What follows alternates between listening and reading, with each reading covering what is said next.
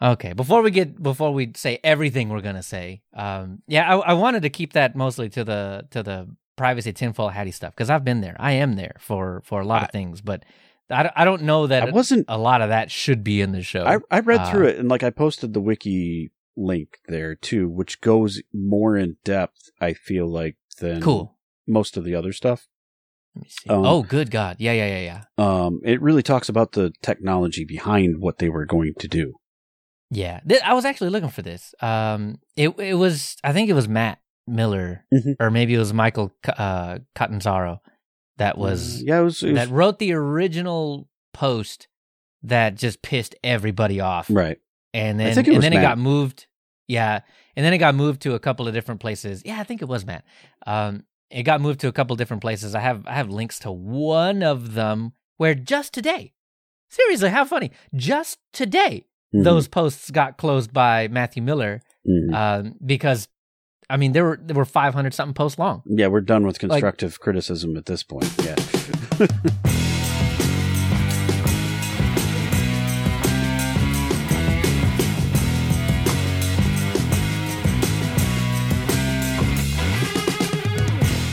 Coming up in this episode, the prying eyes want to know the history of Silverblue.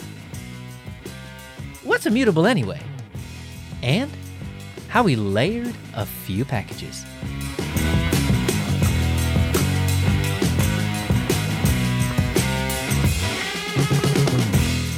Welcome to Linux User Space. I'm Leo.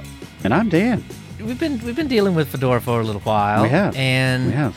There was a bit of a topic that came up before episode 1 of season 4. It was about in July. Yep. Fedora proposed an idea that would allow them to be able to laser focus on making Fedora better. And that would extend to like upstream and downstream, and everybody would benefit. If only you gave Fedora a little bit of information, telemetry. To use the T word there. I'll say this about what they were proposing. They were at least conscious of the target audience here, and I feel like they tried to make it, the best compromise, if you will, possible, so that they could get the information they were looking for that would be useful for them and not be too invasive. Or at least, pry out the personally identifiable information, just get some metrics. There was going to be none of that. Yeah. There wasn't going to be any of that. It was going to be a whole lot more like PopCon in the Debian world, which also, in fairness, got flack because I think, in especially FOSS, not just open source software, but specifically free and open source software, there is a deep-rooted and extreme hatred for anything tracky. Anything telemetry-y. If you count it, not. It is one of the reasons you would look towards that software is so that you can inspect what is going on and have, an idea of, what's going where, and keep your privacy focused on yourself, and not give any of that up. So I can sympathize with that, methodology. That is... Well, me too, because that was actually one of the big reasons that attracted me over to the Linux side in the first place, too. Sure. I'm very much a tinfoil hatter. I dare you, go back in the previous episodes. You'll hear it. Right. and we've talked about tools that help protect your stuff, so that you don't give those things up, in the course of, what you're doing. It is an important thing to me. It is extremely important to have control over what is shared about me. So, I very much sympathize with that. I empathize with that. But hear me out as to what they were going to propose and some of the reasoning as to why they were looking for it. So lay it on me. they were proposing that they were really looking for metrics on what gets utilized, what people have installed, what types of systems they're installing these things on. And all of that really, the idea was to make the overall product better. Because if you don't know what someone is utilizing, what they're installing, what type of system we're targeting, how do you really know how to tailor the thing you're delivering?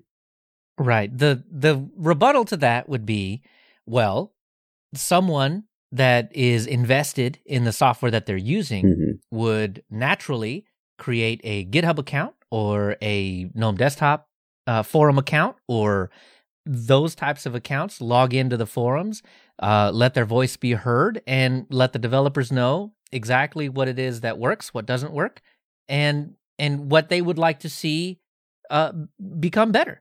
That's great. I'm very thankful for the people that do take the time to contribute that bit of information. But in reality, I will say most people don't bother to do that. I mean, let's be real. Right. Yeah, they just don't. So this was going to be an opt-out type telemetry thing. So that was strike one. No, that's strike two. You'd have to go in there and tick the thing off in order to get it so that it didn't collect your bits. And to be clear on this one though, it's during the onboarding in GNOME or whatever it is, and it would clearly say there is going to be data collection here, and the toggle would be on, right? And you would have to identify, tracking, no, right, off. Yeah, you'd have to do something when you got to that prompt. Otherwise, it would be on, and then you'd get that.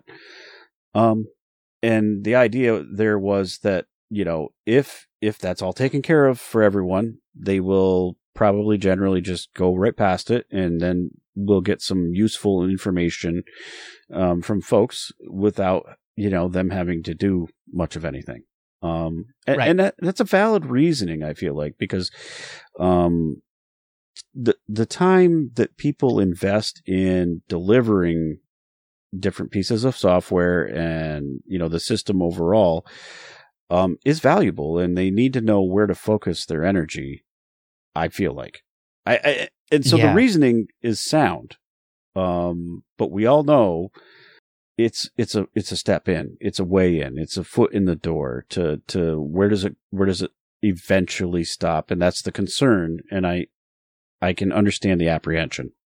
Right. It's a tightrope to walk, isn't it? Mm-hmm. Because you're not really talking about personally identifiable information. No. They had actually specified that they intended for no personally identifiable information. Exactly, and that's the right way to do it. That is the right intention. Mm-hmm. You hope nobody's collecting that on you. Yeah. Again, I empathize with that. That is something that I really do not like to share with absolutely anybody, says the guy on the internet putting a show out every couple of weeks, right? Right. Like, there's some of that. There is some of that. I get it. But I think there's a distinction to be made. There's a line to be drawn that the people that you are relying on to hold up the software that you use, the demons that you have running things in the background, the people that are developing your desktop, the people that are developing Pipewire, the people that are developing insert every other piece of software that you use on a day to day. It is an excruciatingly long list of software that we use every single day. And it's one thing to say, if I have a bad experience with GNOME, I'll get on the GNOME forums. You might. And air my grievances about that. But are you also going to get into the fprintd GitHub and air your grievance about that when that breaks? Are you also going to get into the systemd forum or IRC to air your grievance there when something like that breaks? Are you also, and it just keeps going. But you're mentioning bad experiences. What about your good experiences? We're never collecting any of that. And I would like to think that if you If a lot of people have things installed and they're not complaining about it, that might be a very good experience for them. And that might be something that highlights, being successful. And so, it's great to keep the quality up on something that's successful. And that's a great thing to focus on. Make sure we don't have any reversion going on there. Right. Exactly. So open source development, I think at large, if it's really for other people and not just to scratch your own itch, because there's plenty of that, and that's fine. But if it's for other people, it's guesswork. It really is. Best. Yep. And at worst, it's solving problems only for the users that are deeply involved and very chatty. Right. And a lot of times, these are power users. These are people that are, a lot of times, using the software in ways that the original developer never intended. Yeah.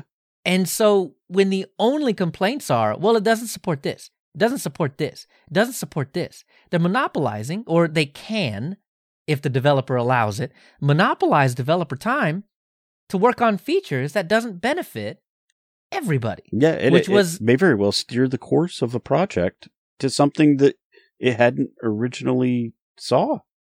Exactly. And the developer of this software never knew that the vast majority of people using the software were using it exactly as intended. Right. Or maybe they weren't. And development should have taken a left turn at Albuquerque instead of a right.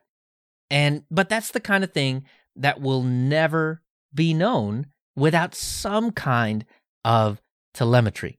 So I'm going to continue to try to make the case that it is our responsibility as users of free and open source software to, if we do not give back monetarily, we should be giving back some other way. Yeah. And feedback is a good way, promoting different things, And that's what we do on this show. That's a big reason why we do this show, is to make sure that people are aware of these things. That's a big part of the app focus and the community focus, to not just, elevate software, but to elevate people too. And to move people in those directions as well, as much as a small show like ours can do. Yeah. We do that. Yeah. But other ways are the T word, like this. Yeah. Yeah. Yeah. That's the one to do it without much effort, right? Nobody has to do anything if it's just on. It just shows up and hopefully is useful. But if the choice that we want to make as users is to be private and hold all of that information onto ourselves, I think you're right. It's our responsibility to make sure that our voice is heard on, the good and the bad and how we are using things to the developers. I feel like that's our responsibility as holding on to it. Then we need to at least give the useful information back as we see fit. Yeah, and don't worry, we'll I want to talk a little bit about opt-in, opt-out, and if there's a gray area there. But I think the it's on our shoulders to make sure that this information gets shared. But because developer time is limited, right? Yeah. Especially in a lot of the smaller projects where there's only one developer, maybe two in the whole project that actually do the main, code slinging. Right. And, a lot of times they're getting paid $0 an hour. Yeah. But when you look at it, when you actually zoom out, that time's not free. Their time is not free. Yeah. No. So that's really kind of where I'm coming from. I'm trying to, what is my responsibility to people like that? When, like BTOP, right? Aristocratos. Yep. My responsibility, because I love that software, is to shout it from the rooftops. And I mean, I don't know if he's got telemetry in there, but I would be totally fine if it was opt out. That how often I used it, which is a lot. Yeah. But it makes a huge difference when you give that information back, because as you were saying before, Dan, it lets them laser focus in on what is broken or what needs to be made better or whatever. And they're not having to just guess about it or only go off the words of 10 of the 10,000 users that use the software. And those 10 just happen to be the ones that are chatty on GitHub. But everything's got telemetry, though. Yeah, everything. A lot of things do, for sure. Yeah. And, I know that Linux is probably, for a lot of people, the last bastion of telemetry-less computing that we'll ever have. Because I promise you, this is it. It's absolutely it, which is why I'm 100% an advocate of. Well, that's why we're here. There should be a way to opt out. Yeah. There absolutely needs to be a way to say, you know what? Not on this machine, not on this one, or not on any of them. If that's really what you feel, you should have a way to say no. But from the mobile devices that you use to the apps that you run on them to every single website you visit, if you connect to the internet, you're already giving this stuff away. You're giving a lot of it away, for sure. And right. And I don't like that. No. The thing is, if we're giving it away, I might as well give it away to the people that I know it's going to help. Yeah, and the people that probably aren't going to do anything harmful with it. Right. Yeah. I cringe every time I think about how much information Amazon is hoovering up from me every time I go to the website. Well, you go to the website and it is delivering suggestions to you in an instant. No? Yeah. And God forbid I click on the wash rags. Well, now they're just going to be trying to sell me wash rags for the next 6 weeks. But you got to get some dish soap to go with that, Leo. And then, the list goes on, right? Yeah. So I need to, I would like the developers to know that I use Flatpak a lot. Right. And that some of the experiences in Flatpak are not optimal. That would be great. As long as they don't say, have you tried Snap? Don't use my telemetry to try to sell me snaps. But I don't see why we're intentionally hamstringing the Linux and open source and free and open source developers on this. Yeah. If these are going to be the groups, these are going to be the only groups out there that are going to be good stewards of my information. I've got more faith in these FOSS developers than I do in Amazon. Yeah, for sure. Yeah, absolutely. So the last, kind of close with a little discussion on opt-in, opt-out, and the middle ground. Yeah. Fedora originally proposed opt-out, which meant that if you do nothing, if you blindly click next, which is, that argument is ironic coming from privacy hawks, saying that... Yeah, you should be reading every little EULA and fine print thing and all of that stuff, right? Yeah. Even if it's FOSS. FOSS. Yeah. That is a cardinal sin in a lot of the FOSS world. So the alternative is opt out. Right. Well, it's not black and white. It doesn't have to be that way. There is a middle ground. And it's the way Apple does it. I don't think anybody likes to hear that. I'm listening. Yeah. So anytime there is any kind of data collection that comes up on an Apple device, they do not do the old what's the word, like dark, it's where they kind of like mentally manipulate you into clicking one or the other. Yep. It is not like that. It is I agree, I disagree, or opt in or opt out, or collect information or don't collect information. Right? It is quite clear cut. It does not tell you which one to choose. It does not push you in one way or the other. It just makes you make a choice. Pick one. Yeah.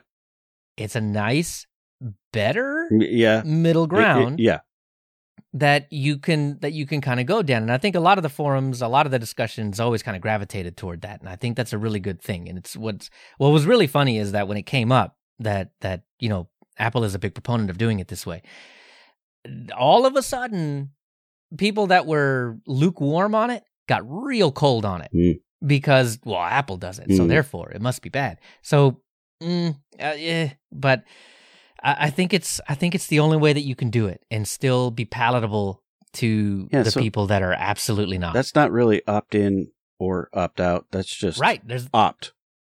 Right, you have to choose. You got to pick one. Choose one or the other. So that's a choose your own adventure sort of thing. And that's a pretty good middle ground, honestly. You're not wrong. I wouldn't, as much as I don't really want to side with Apple, I don't know that they're not you're the one on evil the forum. corp. They're not big evil corp. So you think about the other ones and their motivation behind what they're trying to do. I would say Apple is probably the closest to the FOSS group in that they're just trying to probably make their product better when they present these things, because then they can sell more product. So there's a motivation behind it, but it's not the same motivation as like a Google, which is an advertising company. And so they want all your information so they can sell your information. They don't want to sell you necessarily more product. They'll give you product only if they can get your information. That's the difference in mentality, I feel like, that's behind it all. That Play Store is a little sneaky, isn't it? Yeah, absolutely. So get you every time. So I don't know. I at risk of alienating everybody in the FOSS world, I don't disagree with the opt out. I think Fedora would have been okay doing it. They would have made a lot of people mad. Well, so it was opt out, but they did make sure to present you with the option, I guess. Right. Like, it's not like it was some hidden setting. Yeah, and it wasn't like something you had to go look for in the settings somewhere and turn it off then. It was at least presented to you, and you had a default setting that was picked for you, but... Yeah, and I think that's why I'm okay with it. The way that they were going to do it was fine with me, because if you saw the very top of the thing in big bold letters, it says privacy. Mm-hmm. I'm like, oh, okay, perking up. What? Yep. And if I just absolutely did not want to share that information, it is not difficult to toggle a toggle. Hit the no. I think a lot of the people that were bringing that up, as facetious as I was about it before, the people that were bringing it up were talking about the people that do not read anything and just next. Yeah, or you hit the X button up in the upper right-hand corner and close it out, and then you never read any of it and then at it's all. on. Yeah, it's on. Yeah, exactly. But, I mean, it didn't protect you when you installed Windows the first time, and is not going to protect you anywhere else either. No.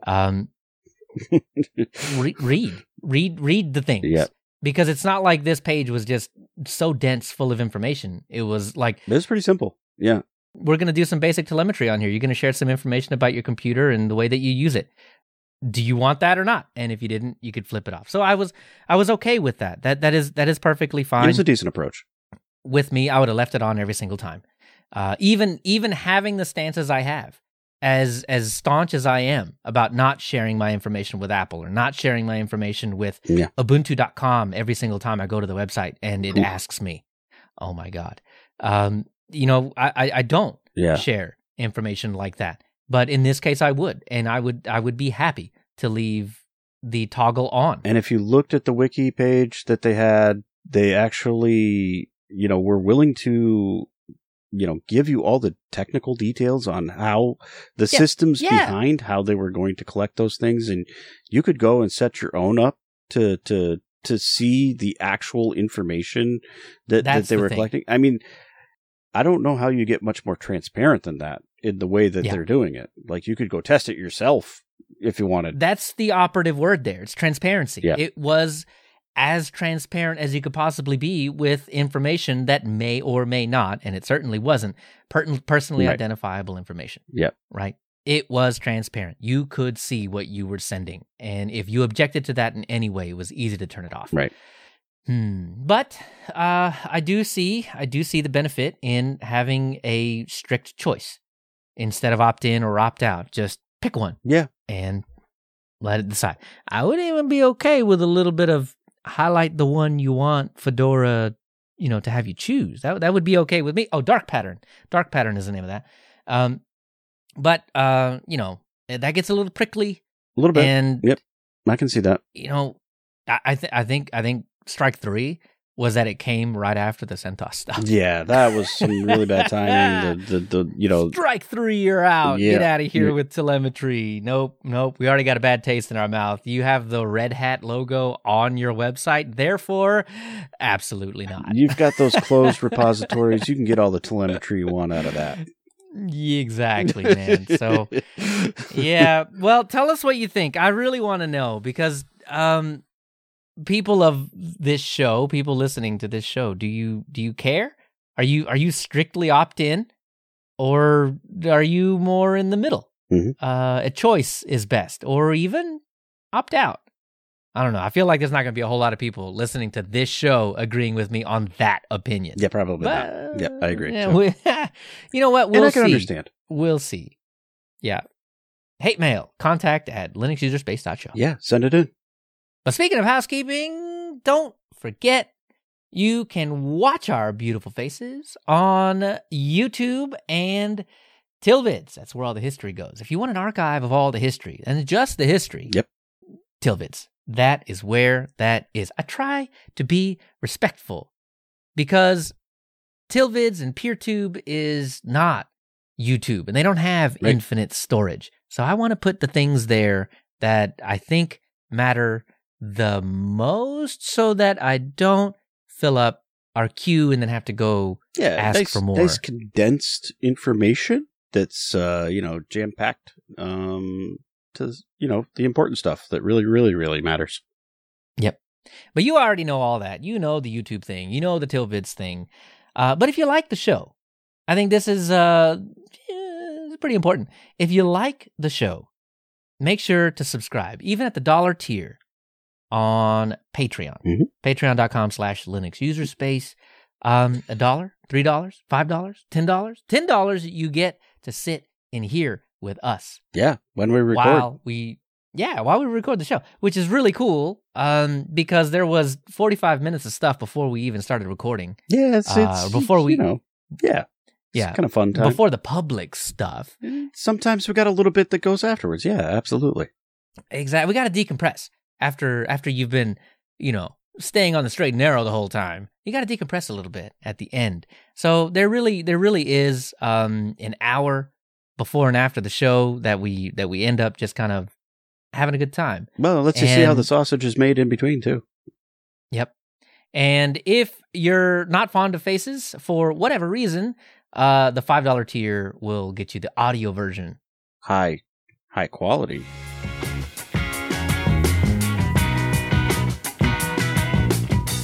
Some things are just facts of life. Like deploying operating systems is hard. And deploying thousands of operating systems and having them all behave the same at the end of the day despite changes, problems, and time is even harder. Those are true facts. You can look them up. As far back as 2003 for NixOS and the early 2010s for Endless OS and Chrome OS, these distros were all pretty good at solving the problem already. Nix with its language abstraction and package management, Endless with its unbreakability, and Chrome OS with its stubborn immutability.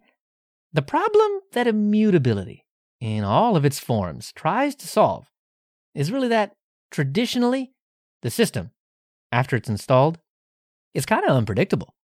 People do all kinds of things in all sorts of orders after they start using it. A package swap here, a configuration file change there, and that means even if there are guardrails, software and configurations on two systems that are meant to be identical have somehow always drifted away from each other. It leads to the age-old question of most distributions out there. Why does one Debian system upgrade to the next major version just fine, but another Debian system that's supposed to be identical fail? Colin Walters, after researching in this field for years and a few failed attempts at solving the problem for himself and Red Hat, knew these problems all too well. He had looked into the way Nix and Chrome OS were doing things and noted they weren't for him. But in 2012, stumbled upon a set of ideas that fixed the delivery part of the equation. It was called OS Tree, but he needed a workbench, a place to test the delivery methods he'd been cooking up. For that, he'd been tinkering with something called GNOME Continuous, which used Open Embedded to create the base system. Walters described OS Tree as a magic formula. And there's nothing revolutionary in it, really. But it's a combination of things that do work. That combination had a lot to do with trees, obviously. Or in other words, pre-compiled sets of packages that were named and immutable. This meant that not only could you tell what state one machine was in, you could apply that state to an entirely different machine just by knowing its name. And if you upgraded one system one day and another in a week to the same named tree, you'd essentially have the same system. What's even better is that you could upgrade from a server without a GUI to a workstation with a GNOME desktop by downloading a new tree and rebooting into it. If you decided it wasn't for you, you could switch back to the old server tree and get on with things. While all this OS Tree work is getting shown at various conferences and shows over the next month, in parallel, Core OS sees its first public release in October of 2013. This distro is a response to the growing need for systems that are streamlined for container workloads, namely Docker, which was released in March of the same year. Something reliable, lightweight, and extremely scalable. That was Core OS, and it was a hit. Even Red Hat officially got in on the trend with official inclusion of Docker with RHEL 6.5 the following month. This all becomes more and more relevant real soon, I promise. Because, as it turns out, not only was Red Hat including Docker support in its main RHEL product, Core OS had the whole place buzzing with the lightweight container host idea. Project Atomic was the answer. But it wasn't a distro itself. In April 2014, Project Atomic was announced to a ton of interest and questions as a project that would bring together already existing technologies and create standards, guidelines, and best practices. That meant Kickstart, SE Linux, and Cockpit too. But it wouldn't be a party without OS Tree. This is part of how the project got its name. Atomic, one-piece systems, identical, all pulled together by the RPM-flavored OS Tree known as, you guessed it, RPM OS Tree. The actual distro building was left to the actual distro projects, like Fedora. And they did. The Atomic host comes in. Also, as soon as the project was announced, instructions to build your own Atomic host on top of Fedora 20 were available. Then, CentOS, the RHEL clone Red Hat partnered with earlier in 2014, began the journey to Atomic host as well. This newly built project with distros along for the ride was really starting to make some progress. All the testing paid off, and in July, you didn't need to build your own anymore. At least not unless you wanted to. A Fedora Atomic host installable ISO was available to download and use, built straight from Rawhide.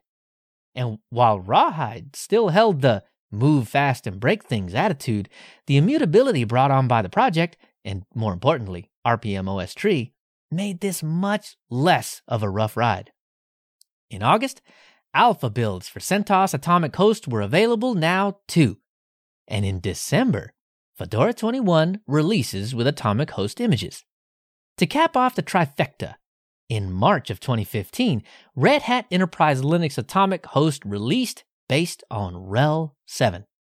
Fedora 22 Atomic Host released in May, and after 2 solid releases, the Atomic Project and Atomic Host were full speed ahead. And in July, a feature being worked on for over a year, now called package layering, was introduced. It allows a user of the Atomic Host to add normal RPM packages on top of the tree, or immutable part of the system.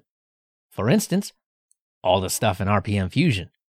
Fedora 23 through 28 Atomic Hosts came and went, including bi-weekly releases, with all the benefits of a newer, more updated Fedora, while the Project Atomic group continued to iterate on and integrate things like Cockpit, OS Tree, and Docker. While all this work was ongoing, XDG App, a software deployment and package management system, sprung up. It allowed another avenue for getting software on a system that may or may not be immutable. In 2016, This hard-to-say technology was renamed Flatpak. I told you it'd be relevant, and here it is. The CoreOS Docker platform that Fedora, CentOS, and RHEL Atomic Host were ostensibly competing against this whole time was acquired by Red Hat in January. It would soon become Red Hat CoreOS. This really spelled the death of the Atomic Hosts, but honestly, only the CentOS and RHEL variants. The Fedora flavor would live on as Team Silverblue. The name, settled on in April, had been thoroughly vetted for about 2 months. Everything from tree names, atoms, and landscapes were considered, and the number one reason it was chosen? The domain name and handles around the web were available. Of course. But also, the color scheme aligned with Fedora. The team can be dropped to integrate better name-wise, and, well, Team Silverblue was just plain fun to say. It was almost called Silverleaf, but the name was not meant to be. The FAQ notes, "Our favorite choice for a project name was Silverleaf, but that sadly did not work out. We just couldn't quite let go of the leaf. You could also say that Silverblue is a new leaf on Fedora's OS tree." Team Silverblue was officially introduced to the world on May 4th, 2018, but had been coalescing for a while before this point by Owen Taylor, Matthias Clausen, and Sanja Bonek.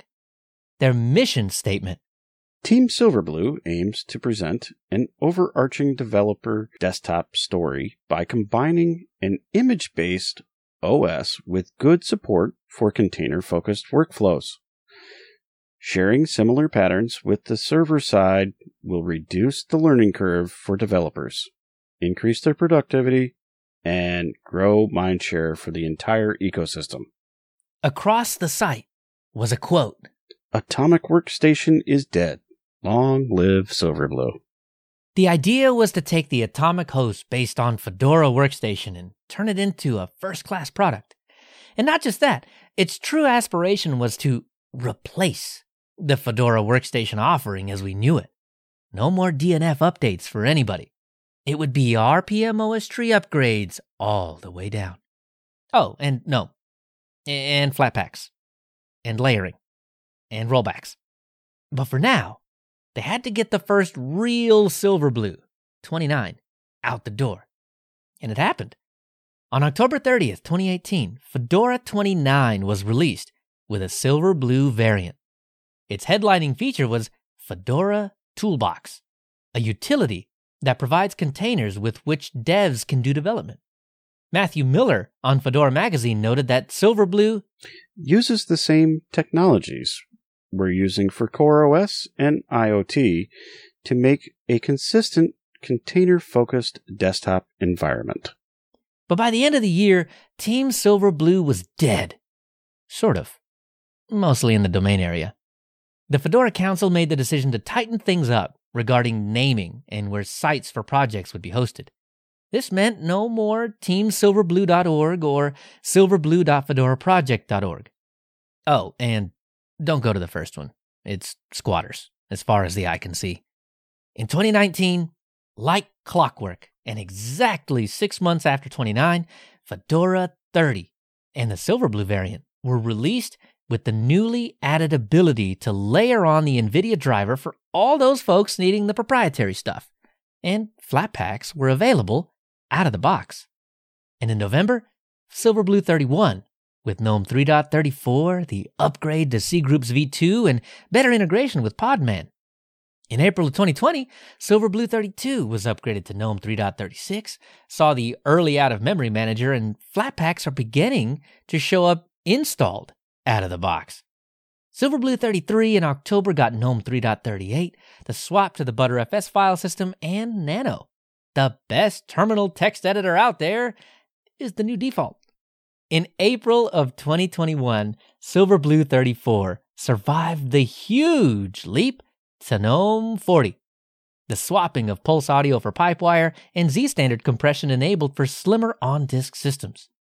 With Silverblue 35 in November, we got GNOME 41, mobile power modes like Power Saver and Wire Plumber for easier Pipewire management.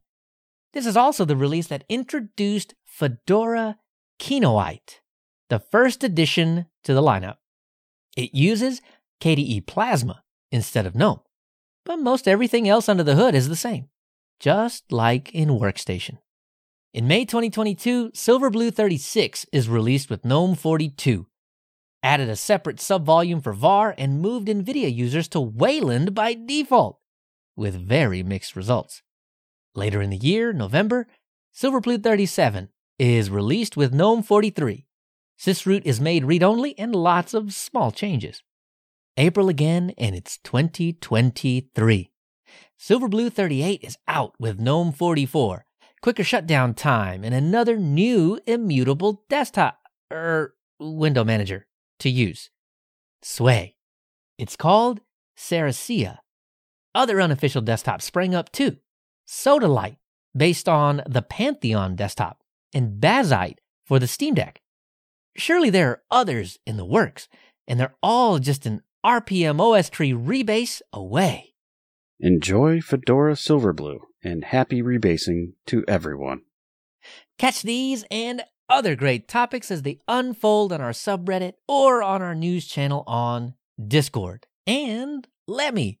But you can also keep up with us on Mastodon or Twitter X Twitter. The bird site? That thing. I call it the bird site. The bird site. And if you like the inline chattery, you like to talk to me, Dan, or anybody else in the entire community, we got Telegram, Matrix, and of course, Discord. But if you like live streams, ones where I fail to compile Gentoo, we have Twitch too.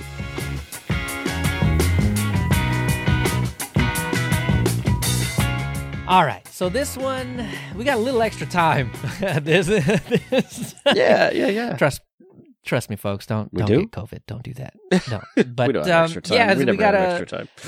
Yeah, we got the calendar said we had more days than normal. All right. So there's that to run Fedora Silverblue. I can't say I ran a whole lot of extra Silverblue in the let's call it downtime. Didn't feel like extra time. No, it was not. I don't know how 2 weeks just straight by. I don't know how that happened, but it did. And yet somehow I felt like I didn't use Silverblue or actually I was on Sodalite much more than I would normally have in about a month. But yeah, I was on Saracea, so we picked. Why did neither of us go with the normal one? Because we always do those. I don't know. Okay. All right. Before we get into how we fared on our, I think, second immutable distro on the show, I want to kind of talk about what even is immutability. And another word that came up in the history was atomic. Right. So I want to spend some time talking about those things because different distributions say immutable, but then they mean different things. They do. Atomic, okay, let's define that one first because that one's easy to define. Atomic is essentially, if you're talking about an update, let's say you are getting an atomic update. If the update is incorrectly applied, causes issues, or is interrupted in any way, the update is not applied. It's one big blob. You throw it on there. Right. If for some reason it doesn't work, you just keep using what you were using before. I think so, yeah. So the atomic bits are like a giant container that have all of the other little bits that are inside of it. So that's another way I think of thinking of it. Okay. And so when you get the update, you get the whole entire thing. Not just the little individual bits that are inside of it. Right. So that's another way. Yeah. And that's what makes like so when you're updating, if we're talking about atomic updates, if you're interrupted, if you the power is pulled from your computer, because we're talking about a holistic update, right? The whole thing then, if the whole thing is not successful, then the whole thing doesn't get applied. Right. And you need to start all over again. Exactly. And as annoying as that might be, it is a safety catch, and one that I am absolutely happy for, because I'm running on an unsupported system over here. If these updates don't apply, I'm not left with a smoking husk. And that, I think, is a really, really good thing. Yeah, in a way, it does some verification before it actually gets rolled in to being the thing that you're going to use. So that is really good. Exactly. Okay. Now we're getting into sketchy territory. We have to define immutable. Right. All right. So I was able to get around on the web, and I know I missed some, but I would like you to let me know, those of you listening, which ones I missed, because it's a much broader conversation, and I think there are additional definitions of immutability that we're not going to cover here unintentionally. But I got some big ones. Well, I before we do that, though, I just want to take the word and pick that apart a little bit. I mean, so like immutability. So immutable means that you can't change parts of the system, or maybe even the whole system. But like there are things that can't be changed by the end user. Essentially, is the concept behind that, right? Exactly, and to be extremely like, look at the root of the word kind of thing. I think about it like when you're watching a TV show, right? If it is immutable, not mutable, that means that like you can't even go in and press the mute button on the audio to turn it off. Like you can't, that's how little you can change about it. Yep. But there's so much nuance there. There really is. And that's why I think I never took an interest in it, because every time I saw the word immutable, people were using it in a way that I had never seen it used before, and I'm like, nobody even knows what they're talking about. What if immutable can mean 12 different things, it doesn't mean anything. So I'm going to ignore it all. And I did. I very much did ignore immutability a lot. That's fair. But we couldn't ignore it again. We kind of ignored the idea with the Endless episode, but we can't really ignore it here, because this is, I mean, to be honest, Silverblue's one of the ones that I saw a lot about the word immutability, and I didn't know what they were talking about. Well, I guess even though the systems operate in similar fashions, the target audience is different for both of them in a way, right? So Endless is targeted more towards education and that sort of thing. Whereas I feel like Silverblue and all of those types of things, they're targeted more towards developers and people that are like tinkers and whatnot, right? Developers. They're not Microsoft. Yeah, I was going to say, are you old enough to remember that Ballmer did that? I don't know. All right, so let's start at the top. The one we're actually talking about, Silverblue, the OS tree or RPM OS tree style immutability. In this case, what it really means is that you've got a core of the system that is immutable. So there are going to be essentially a lot of the base system things that you really shouldn't be messing with in the first place, honestly, but it's not so rigid. This is why I don't like the word immutable in this case. Yeah, it's not the entire system. It's only parts of the system that are immutable. Yeah. Right. So like Etsy is still open for you to be able to make configuration changes in. So right, exactly what Dan said. It's not, the whole system's not immutable. Parts of the system are immutable. And because of that, you can really get down into the weeds and change things about the system.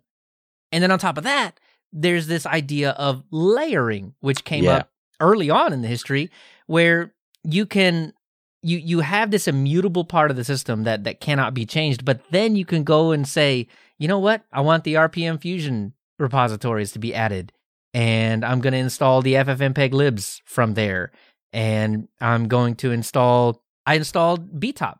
I was talking about Aristocratus earlier, and I installed BTOP from the Fedora repositories, which is a layer on top of the OS tree, which is immutable, right?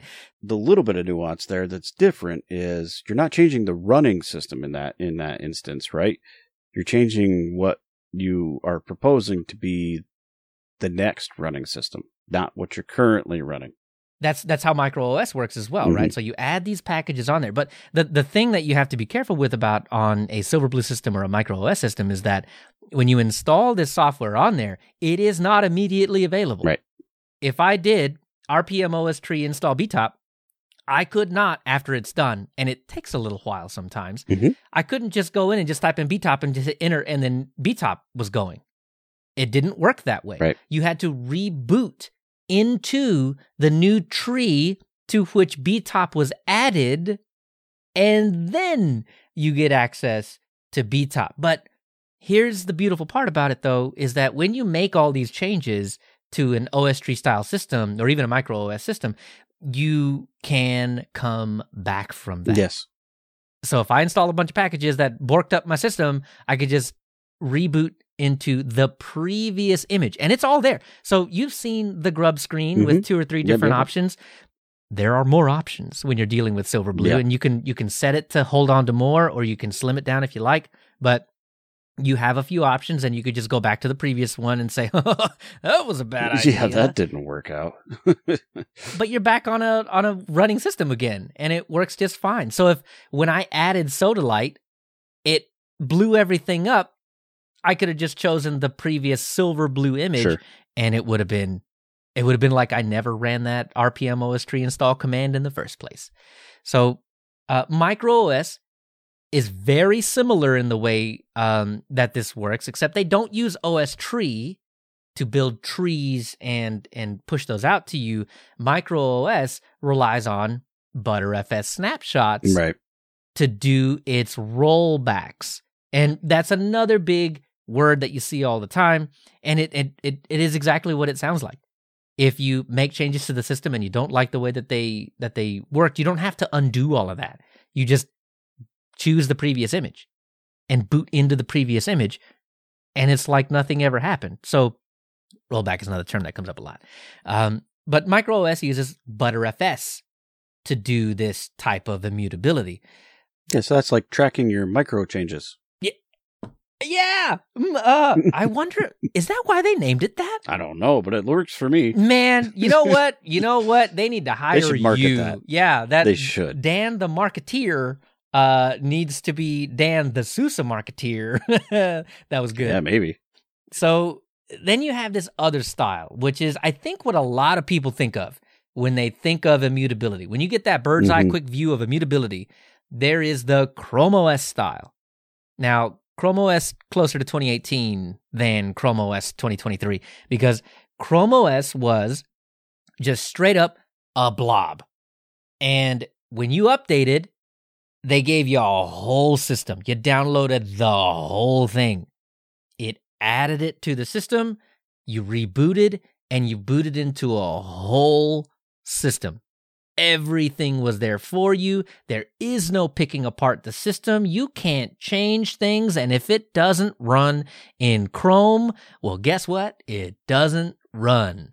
So you are extremely limited in what you can do to the system. But, for an operating system that needs to be able to boot every single time without fail, it is a really good way of doing updates and keeping things up to date and making sure that people have a reliable system. Don't get me wrong. Yeah, well, this is not shade in any way. It is a great way to deal with it. Well, Chrome OS is not the only one that really has latched onto that either. No. Mac OS works very similar to that. Sure does. Absolutely does. And another system that runs a lot like that is Vanilla OS. They have what they call the AB root type, and that, while not exactly the same, is very much the way that Chrome OS does things in 2023. So Vanilla OS gives you that same style of, here's the whole system, upgrade the whole system. And if that doesn't work, go back to the previous one. But if it does work, boot into the new one and just keep moving. The way that they do software is using things like DistroBox, which is Podman underneath, and then you install your software in those containers. But Vanilla OS exposes that software so that, if you install Firefox from Arch, the way that we did in the Debian episode. Yeah. It just shows up and it works, and you launch it, and you don't care. It just works. Yeah, it doesn't matter. Unless you install the one from Fedora, in which case Plex doesn't work. But Chrome OS is now doing a whole lot more of this, where you have containers and you can even run like VMs and things in Chrome OS now. They're like LXD. It's LXD, I think, under the hood. Okay. Is what they're using, and so you can use any of those type of containerized applications on top of LXD. Yeah. So, and I think they spin up Debian-based things. So, there's a lot of different Deb packages available for sure. And even some, like when you think about it, some Arch packages actually use Deb sources to get created when you look at like an AUR type of I was going to say, aren't those the ones that even the AUR users make fun of? Yeah, but then like AUR, I think, pulls down some of those same things. Yeah. So there you go. I have no problem with them. Listen, man, if I'm running an Arch system, right? I don't care how you give me my software as long as I get the software without viruses, obviously. But you know what I mean? But yes, please. Like, as long as I get my software, I don't care if it was a Deb prior to this.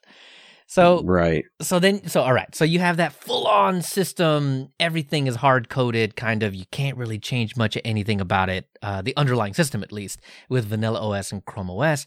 And then you have the last type, Ubuntu Core type, that is really new in the arena, and I personally am excited about, though not a huge fan of snaps, though I don't particularly, I like them server side, to be honest, man. Like, snaps are fantastic server side. Mm-hmm. On the desktop, I'm still a little lukewarm on it. But I'm warming up. I'm warming up to it. But it is just a really interesting. It's an interesting concept. Way. Yeah, because it's not like the other immutables. It's a different. It is not. It's why it's so frustrating, man. They're all immutables, but they're all different. So right, Ubuntu breaks their immutability up into 4 parts, and each is immutable in its own way. So you have the gadget part, which is like the bootloader and the partition layout and configurations for your snaps. Then there's the kernel part that obviously is the kernel and the drivers. There's the base part, which people expect to kind of be immutable, which is the minimal Ubuntu. And it contains like services and utilities and stuff, the stuff you'd expect in like USR, that. And then Snap, which is what like the other ones have to use like layering or containers with. Ubuntu will use snaps to run their software with. And that's how you get this interchangeable system. And each of those 4 parts can be removed and replaced individually or all together. If all together, yeah. If there's a security bug in all of them, give me all of them. That'd be great. Yeah, and so they're delivering these. The way I understand it, they're delivering these things through the Snap system. But like your kernel is not Snap. It's not a Snap that's running. Right. It's actually depositing. A blob. We'll call it a blob. It's depositing a blob onto your system via the Snap package system. Mm-hmm. So it's not a containerized kernel, but that's the method they're using to get it onto your system. Right. So all of these things, and I don't even know if we cleared it up at all, but suffice it to say that there's all kinds of immutability. And if you're interested in immutability, if you're interested in this, there are parts of your system that you can't change for safety's sake, then any of the options are a good primer. I think they all kind of work. I think it's something to keep an eye on, for sure. I'm all in, man. My phone already works like this, and I don't particularly care about it. Absolutely. So, why shouldn't my laptop work like this too? And I have the same kind of idea of reliability. When I shake my laptop, it should wake up and say, "All right, what do you want to do?" And I shouldn't ever have to wonder whether or not my laptop's going to wake up. Like that. That is, it's a good feeling on the phone. And I feel like it'd be a good feeling on the laptop too. But I think each one kind of gives a certain amount of tinkerability. I think Micro OS and Silverblue are the most tinkerable. Yeah, I agree with that. But there's a bit of a trade-off, right? Like, I mean, layering with RPM OS tree is a bit more involved than just DNF install whatever. So, yeah. And then like RPM Fusion has like a thing at the bottom of their thing. Whenever you're dealing with OS tree on like how to install RPM Fusion, and they use the word evil. The way that it works, the way that rebasing in OS tree, so rebasing is like going from Fedora 37 to Fedora 38, the way that it affects RPM Fusion, they use the word evil for what you have to do to allow yourself to upgrade RPM Fusion to the next version of Fedora. When I went in and read the forum like post about it, and like the communications about it, it didn't really seem that dire. But that's not what it's not a great descriptor. That's not what the wiki said. The official RPM Fusion wiki, when it was telling me, it really drove home because it had like yellow caution symbol, and then like 4 words in, it was like evil, and I was like, whoa, woo. All right, no, you got my attention. Yeah, sure enough. All right, so. There's your immutability primer. At least the way we know it. Yeah. I know there's a whole lot of ways to improve that primer. I think we glossed over some things, but that's okay. I mean, for the most part, that's really the concepts that are there. Prior, I was like, yeah, we're going to come back and we're going to have a really good explanation about what immutability is. It did not occur to me that there were 7 different definitions of immutable. Which immutability are we defining? I don't know. So we definitely glossed over some. But there's some basics. There's your immutability primer, and then you can take that information and do with it whatever you want. All right, so Dan, you have been having a good time? Question mark? Yeah, no, I really have. So, Saracea, it was a very enjoyable system for me. It really did allow me to work efficiently. I set this up on my laptop, so, it's a smallish screen. It's a 14-inch laptop, so it's not huge. It's 1080p, so, things can get a little small sometimes, right? And so, therefore, you're mostly working in full screen anyway. So having the sway and having the window manager mentality there, where things start off in full screen, is not a bad approach.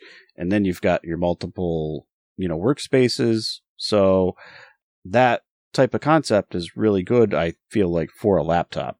Yeah. Just the way right? Yeah, because I feel like we abuse our laptops a little bit, right? I mean, you just close it, throw it over there, leave it in the backpack. I don't care. But like you find yourself minimizing or using some task management thing to just flip between the applications anyway. So having them in different workspaces is kind of nice, because you really are focused on the one application. Right. Unless you do decide to put, another one in the split. So sometimes you'll have your web browser and your terminal if you're doing things. So, and then you're just split. But for the most part, it's nice to focus. I guess that's the best way to put it. I like to focus on the thing that I'm supposed to be doing, not having all of the other distractions go on at the same time. So maybe that's my problem. Maybe that's what I need. Maybe I just need to convince myself to suck it up and use a tiling window manager so that I can actually get some work done. Well, I'm not going to say that notifications and things like that still don't bleed through, and it's super easy once you learn the keyboard sequences to get between one to the other. Yeah. Windows 1, 2, 3, or whatever, and you're flipping between workspaces rather than alt-tabbing to flip between applications. So it's just a different type of, switching mechanism, I guess. But all of that really relates to Sway and i3 and the way window managers work, not necessarily so much how the system works. Although it's, like I say, it's set up very good out of the box. It's got a nice panel at the top that you can see, your system bits, but they don't get in the way. And so that it's a good setup, I guess. Felt good. The mutable bits are obviously wonderful and terrible. I'm going to say all at the same time. The trade-off. There is a trade-off. There is a trade-off, and flat packs are the encouraged way to get applications installed on your system with Silverblue or any of the variants. I'm good with that. I'm fine with that. I like flat packs. I use them all the time and for a lot of things. However, here's the terrible part. It's when you get into the layering, like we talked about. And think about this one for a minute. If you want to change your shell from, say, Bash to ZSH or Fish or one of those, okay, you can install it with a layer. You can put it on there, and then now you want to use it. You have to reboot. Yeah, so that's right. Annoying. Okay, yeah. And so that's just annoyance. I feel like it's not a deal breaker. It's just a little bit annoying. And once you get it set up, you're good. And then it's part of your OS tree layer, and it gets updated anytime the system gets updated.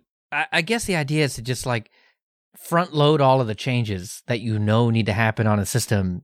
Yeah, but you don't think about that. I mean, how often do you think about that when you don't? None. Right? 0%. Unless you were into Nix or something like that, where you had your definitions all laid out. Yeah, but even then, if you with Nix, like you don't have to reboot or anything. But I mean, behind the scenes, your whole everything reconfigures. But you got your config all planned out, right? Yeah, right. Yeah. So you don't necessarily think about the thing until you bump into it and you say, "Oh yeah, geez, I need that." Oh yeah, now I got to reboot. Dang. Mm-hmm. So that's a little bit of a bummer. It's not a deal breaker. Yeah, I found that a little bit annoying. One thing they tell you to probably do, and I could have done it this way, is to utilize Toolbox. So if you're doing terminal-based things, you set up a Toolbox. Toolbox is it's not DistroBox, right? So Toolbox gets you another Fedora instance, if you will, not another system. So you're not getting Debian or Arch or one of those, or Ubuntu, whatever. You're not getting that. You're getting Fedora. You went way deeper than I did with that. So as long as you plan on using software from within, like the Fedora repository, or you're very familiar with the way that Fedora does things and prefer it that way, Toolbox will get you done, right? Right. Oh, yep, okay. But it is the same kind of idea there, that it's a container that you can run software in, and you can totally blow it up and throw it away when you're done with it, or continue to use the software within it. Right. And so if I wanted to set that up as my, we'll say terminal environment, CLI environment, I could set up Toolbox to do that. Okay. But I just feel like I got to go through my normal CLI system to get to the actual CLI system. What? Right. That's strange. True. Well, yeah. I mean, so I don't know. It's just old school versus, adopting a new way. It's hoops to jump through for a little bit of protection, I guess, to keep you from, RMRFing, no preserve rooting your stuff. That's legit. Yeah, you go into a container and do all of that, and oops, okay, I'll just roll another container, no big deal.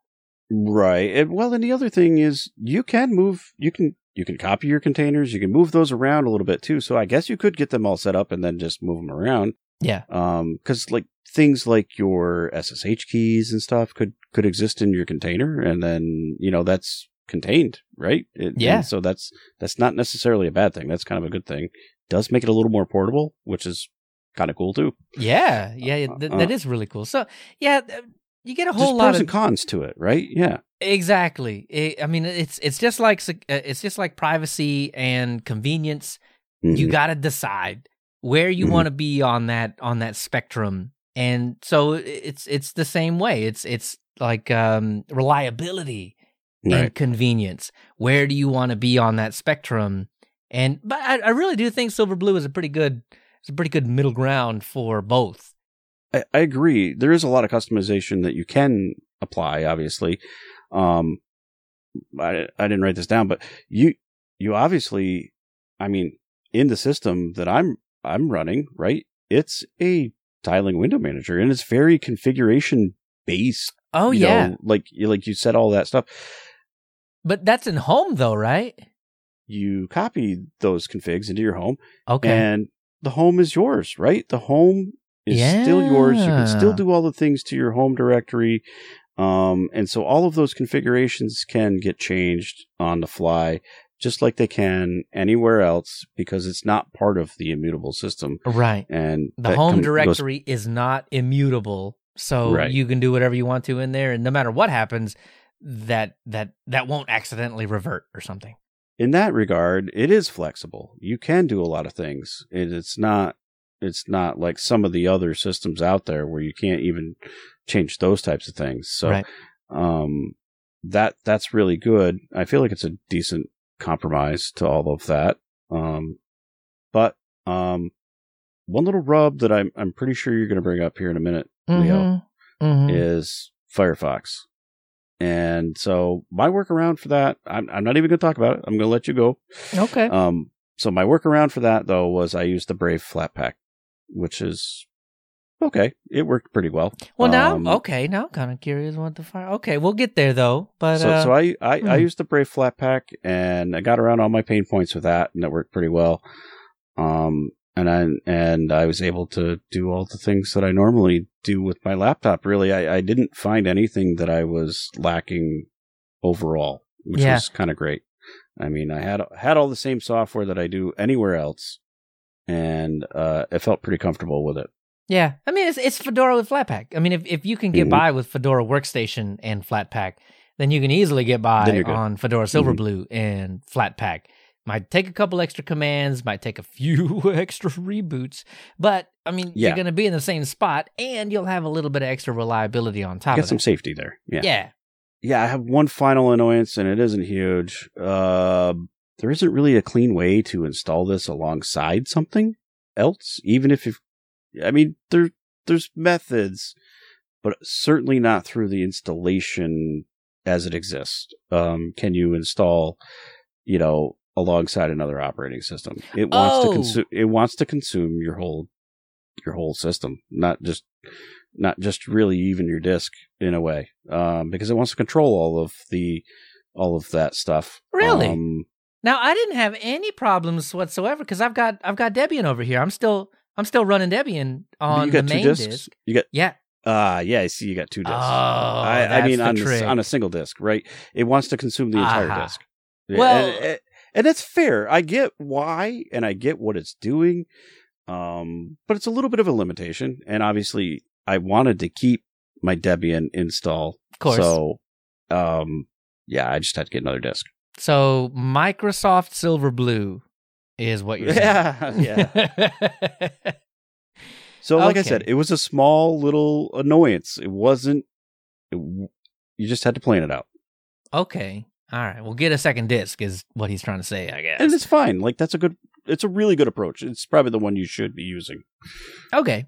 I can see that. I had a second disc, so I guess especially in a laptop, I'm very much in the minority of people that can do that kind of thing, right? Right? Yeah. Yeah. This is like a 2240 or 2230 or something like that disc in the SATA. Right. In M2 slot. M2 SATA, yeah. Yeah. So very much a minority.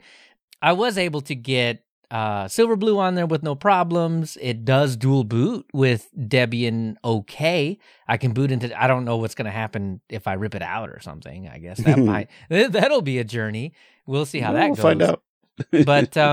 But yeah, so I got Silverblue on there. I don't even think I updated it once. And Dan sent me a message and said, "Hey, there's another desktop that you can have." And he put a link to it, and I look at it, and sure enough, it's Pantheon. It was the Pantheon desktop, and I talk all the time about Elementary OS, and so, I mean, I had to choose it. So immediately, I didn't even do updates. I didn't know. RPM OS tree update, no. RPM installs Sodalite is what happened, and immediately, I don't even think Silverblue had been on the system for less than 10 minutes before I was just like, let's change it. So I know what GNOME feels like, man. Yeah, it's the same. Yep, I went ahead and changed it. It didn't take that long, actually. It was faster than I had expected. That's cool. Because, it pulls down the whole tree, right? There's the whole system. Yeah, the whole tree. Yeah. That has Pantheon already integrated in it. All you got to do is just pull that tree down, plop the tree on the disk, make the connections, reboot into the new tree, bam, Pantheon immediately greeted me. I didn't have any issues either. And this cool. is why cool. I think this whole OS tree immutability, whatever thing is real cool. Because if I would have done that on regular Fedora, something would have been broken. Yeah, you'd have pulled in some package that would have made your font funny or something along those lines, right? Or you wouldn't have been able to log in. It would have just shake at you and right back to the login prompt. 100%. Something would have worked wrong, I'm sure. It's because there's some kind of difference between the GNOME keychain and the Pantheon keychain or something. And then I would have just been having endless problems. But no. Potentially, anyway. Yeah, all those things. But absolutely it was like I installed Fedora Sodalite from the beginning. That's kind of cool. With a user already created. So it was absolutely amazing. So I logged into it and ooh-wee, it was Pantheon. And I love me some Pantheon. So got working with it. It obviously had all the normal Fedora stuff underneath, had regular Firefox installed by default. And this is what Dan was talking about. It's regular Fedora Firefox. And regular Fedora Firefox doesn't have any kind of codecs. None. So Plex didn't work. That was awesome. And it also doesn't have graphical acceleration because why would it have that? So one of the very first things that I had to do, which is one of the very first things I have to do on Fedora Workstation, to be clear, this is a Fedora thing and not a Fedora Silverblue / Sodalite thing, is install RPM Fusion. You still have to. Okay, all right. But before I did that, I was like, okay, I'm going to try to do the Silverblue thing. I'm going to try to use it the way I should. And what I did was I tried to install not regular Firefox, because the Firefox they give you is the Fedora repository RPM version of Firefox that's integrated into the OS tree, which means that part is kind of immutable. So, I didn't like that. I did not want that, because what I didn't want to do was have to go in and install ffmpeg-lib so that I could have H264 in the browser. I didn't want to do that. So the nice, easy, regular, super duper easy workaround is install Firefox from FlatHub. But wouldn't you know it, there are 3 Firefoxes. There are 3 Firefoxes in FlatHub? No, not in FlatHub. In Fedora. Ooh. So hold on, bear with me. I'm listening. There's the Firefox that's given to you through OS tree that is immutable. Right. Then there is the Firefox that is available to you in the Fedora repository that is a copy of the RPM one available to you through the OS tree, and it is immutable. That's not the one you want. No, because that's the same problems. Exactly. You want the third Firefox that is available to you through FlatHub, and God forbid you go into the GNOME software thingy, app store. I was on Sodalite, so the app store thing. Whatever that is, yeah. Because it looks better, but it shows you the Fedora ones, and it's the first one. Obviously, that's the one you want because it's the first one, and it is not the one you want because neither of those have the codec. So you have to choose the second Firefox, which is from FlatHub, and get that one, and it does indeed work. So that's cool, but man, that's painful. Yeah, nah. I do not blame you for going Brave, because it was the easy workaround. It really was. It beat all of that. All of that pain and having to There's figure only out... one. I didn't have... Yeah, I mean, That doesn't exist anywhere else. Yeah, exactly. There's only... it was just it. Yep. Wow, man. And it worked great. So I was, back to I was able to watch my TV thingies in all the places. Yeah, it had all the codecs. And probably hardware accelerated too. Oh yeah. It was because it's Chromium based and it has hardware acceleration built into it. Yeah, the FlatHub thing just has the hardware, the bits in it, like the drivers in it are there, and it's ready to go, and it's great. It's amazing. Mm-hmm. I think the Firefox one works too, but I wanted to have I didn't want to leave that open ended. I didn't want to accidentally click on the wrong Firefox. Well, yeah, that gives you two of them then at that point. And I didn't get rid of the other one because that requires like weird RPM OS tree shenanigans. Right. To get rid of something. You have to remove it from the tree. And I'm not trying to do that, man. So it might be the solution, but yeah, I get you. Yeah, well, that way you'd only have one, but you'd still have to go through the pain of getting rid of the first one and then adding the second one and then... But I also do have video files that are H.264. Hello, we're recording them right now that I need to be able to look at sometimes, check before I import. And so I did need native H.264. And for that, I still require RPM Fusion. And so you have to layer on RPM Fusion into the system so that you can install FFmpeg so that it can bring in the libraries that you need to be able to look at the proprietary H.264 and yada, yada, yada. And that goes for anything else that's in RPM Fusion as well. You still have to go through that process, layer that on. And, the way that I'm talking about it, it seems like it's so insurmountable, but it's not. It really is not. But I call it an annoyance because, it's annoying. It's not broken. It's not a deal breaker. Just adds a little bit of an annoyance, and you can get past it. I think you got to do a little extra hoop jumping. I think it's annoying only because that's just not what I'm used to. It's not as easy as it could be. Yeah, and then you have to reboot.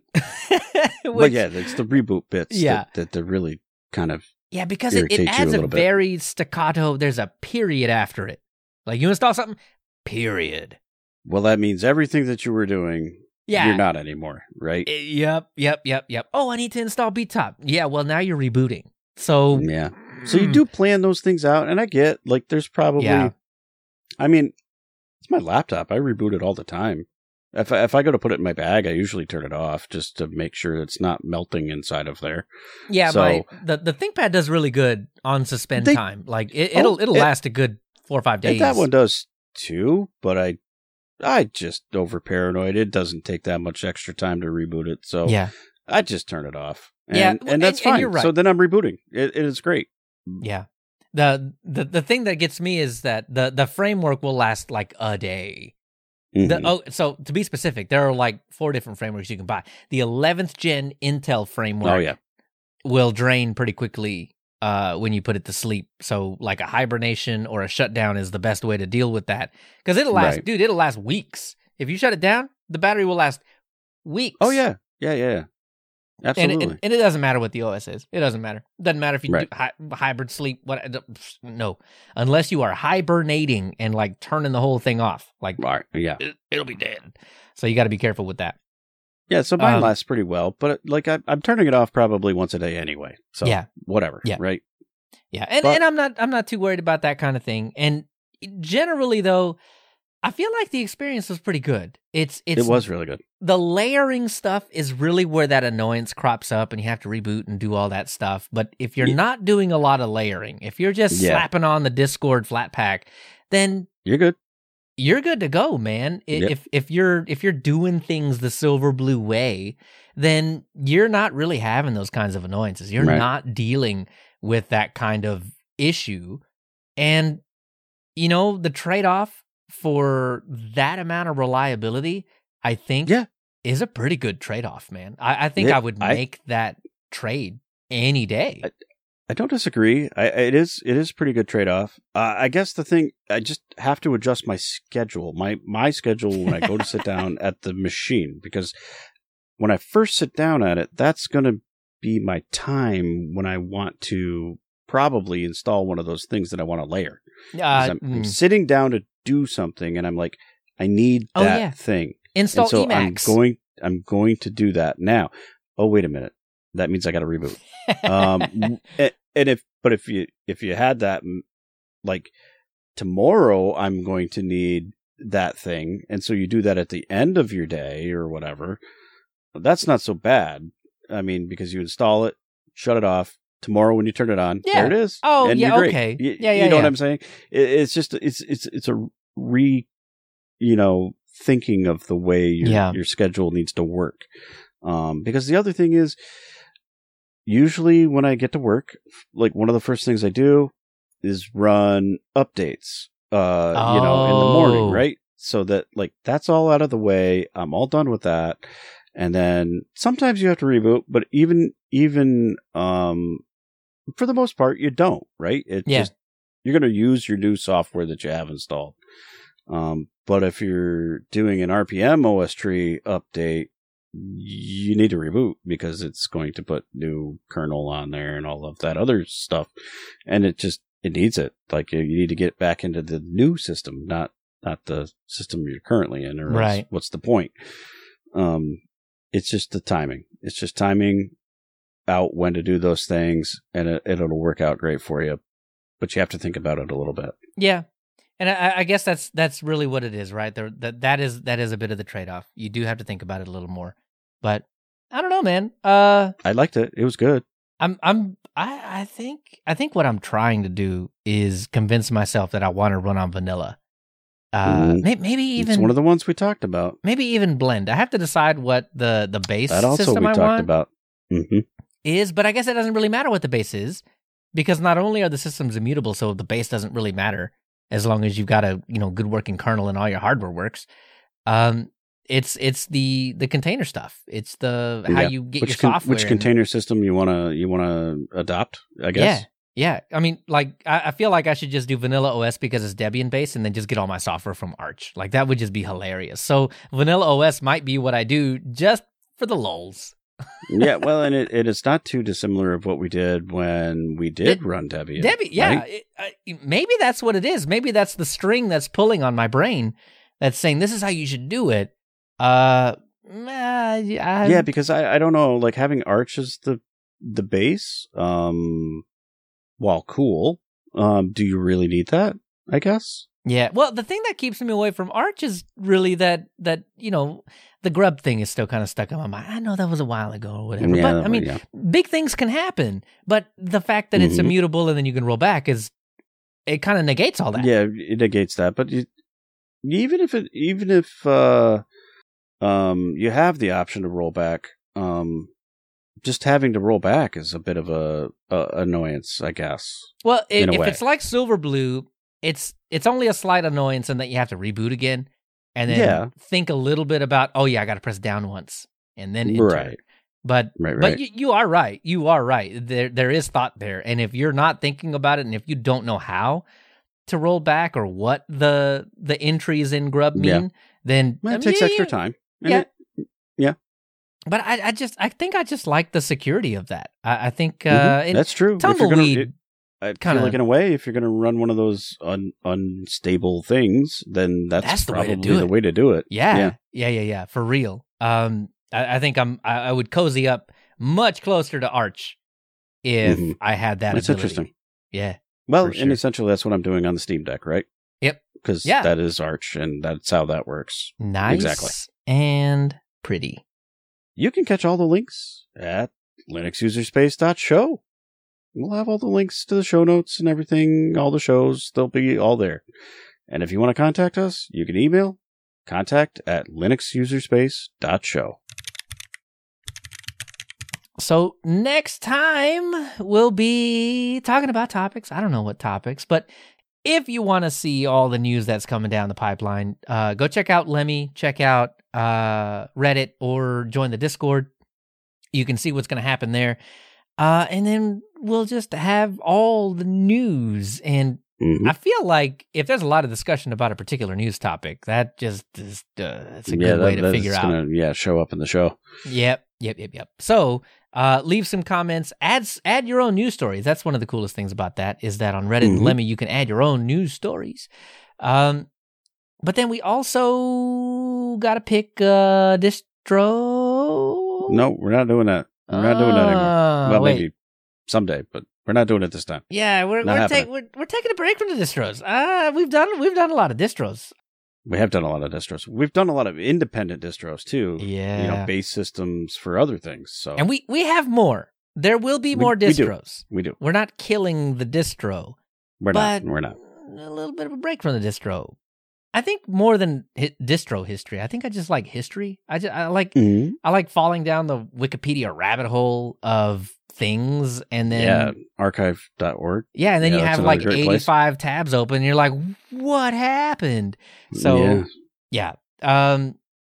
so just like we did a while ago with Nano and VI and Emacs and ED, we're gonna do CDE, the Common Desktop Environment. Surprise! It's not dead. There was a release in October of last year. Yeah, CDE from 1993. That one.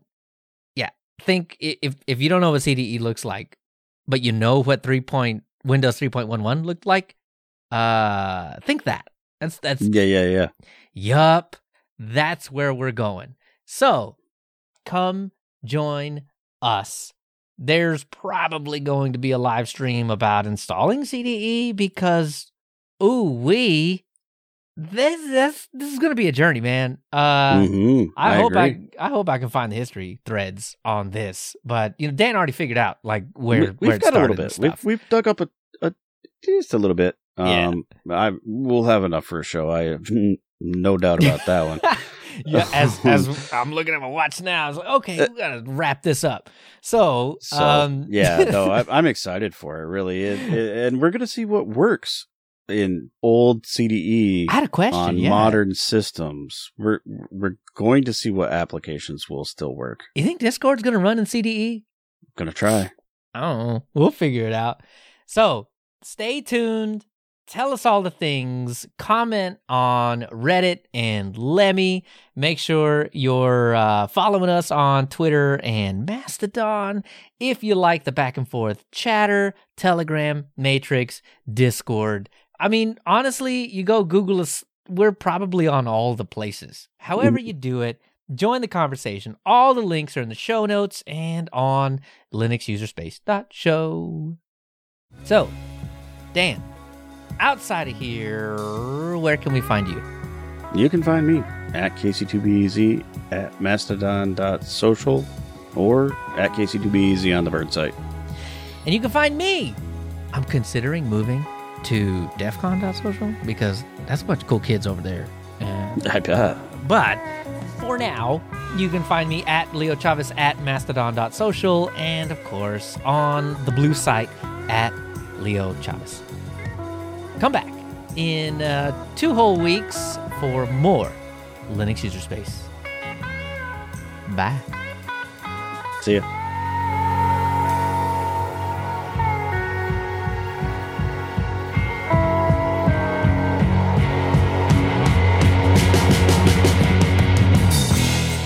Do you know much about the... Stop at Ubuntu. Speaking of telemetry, go to an Ubuntu website. The Ubuntu Core one, that's the one that I didn't really look into. It's fairly new-ish, if you will. They haven't really released the desktop versions of that. That's really still in the concept phases of things. I think they have like a proof of concept that they've been testing. And there is a link to it. I can maybe... I have the link. It's in there. Okay. Yeah. Still very how Ubuntu Core combines immutability with compostability. Composability. Yeah, compose. Well, you might throw it away. Throw your container in the backyard there. It'll turn into a nice rich soil one day. It might be what you do with it. I don't know.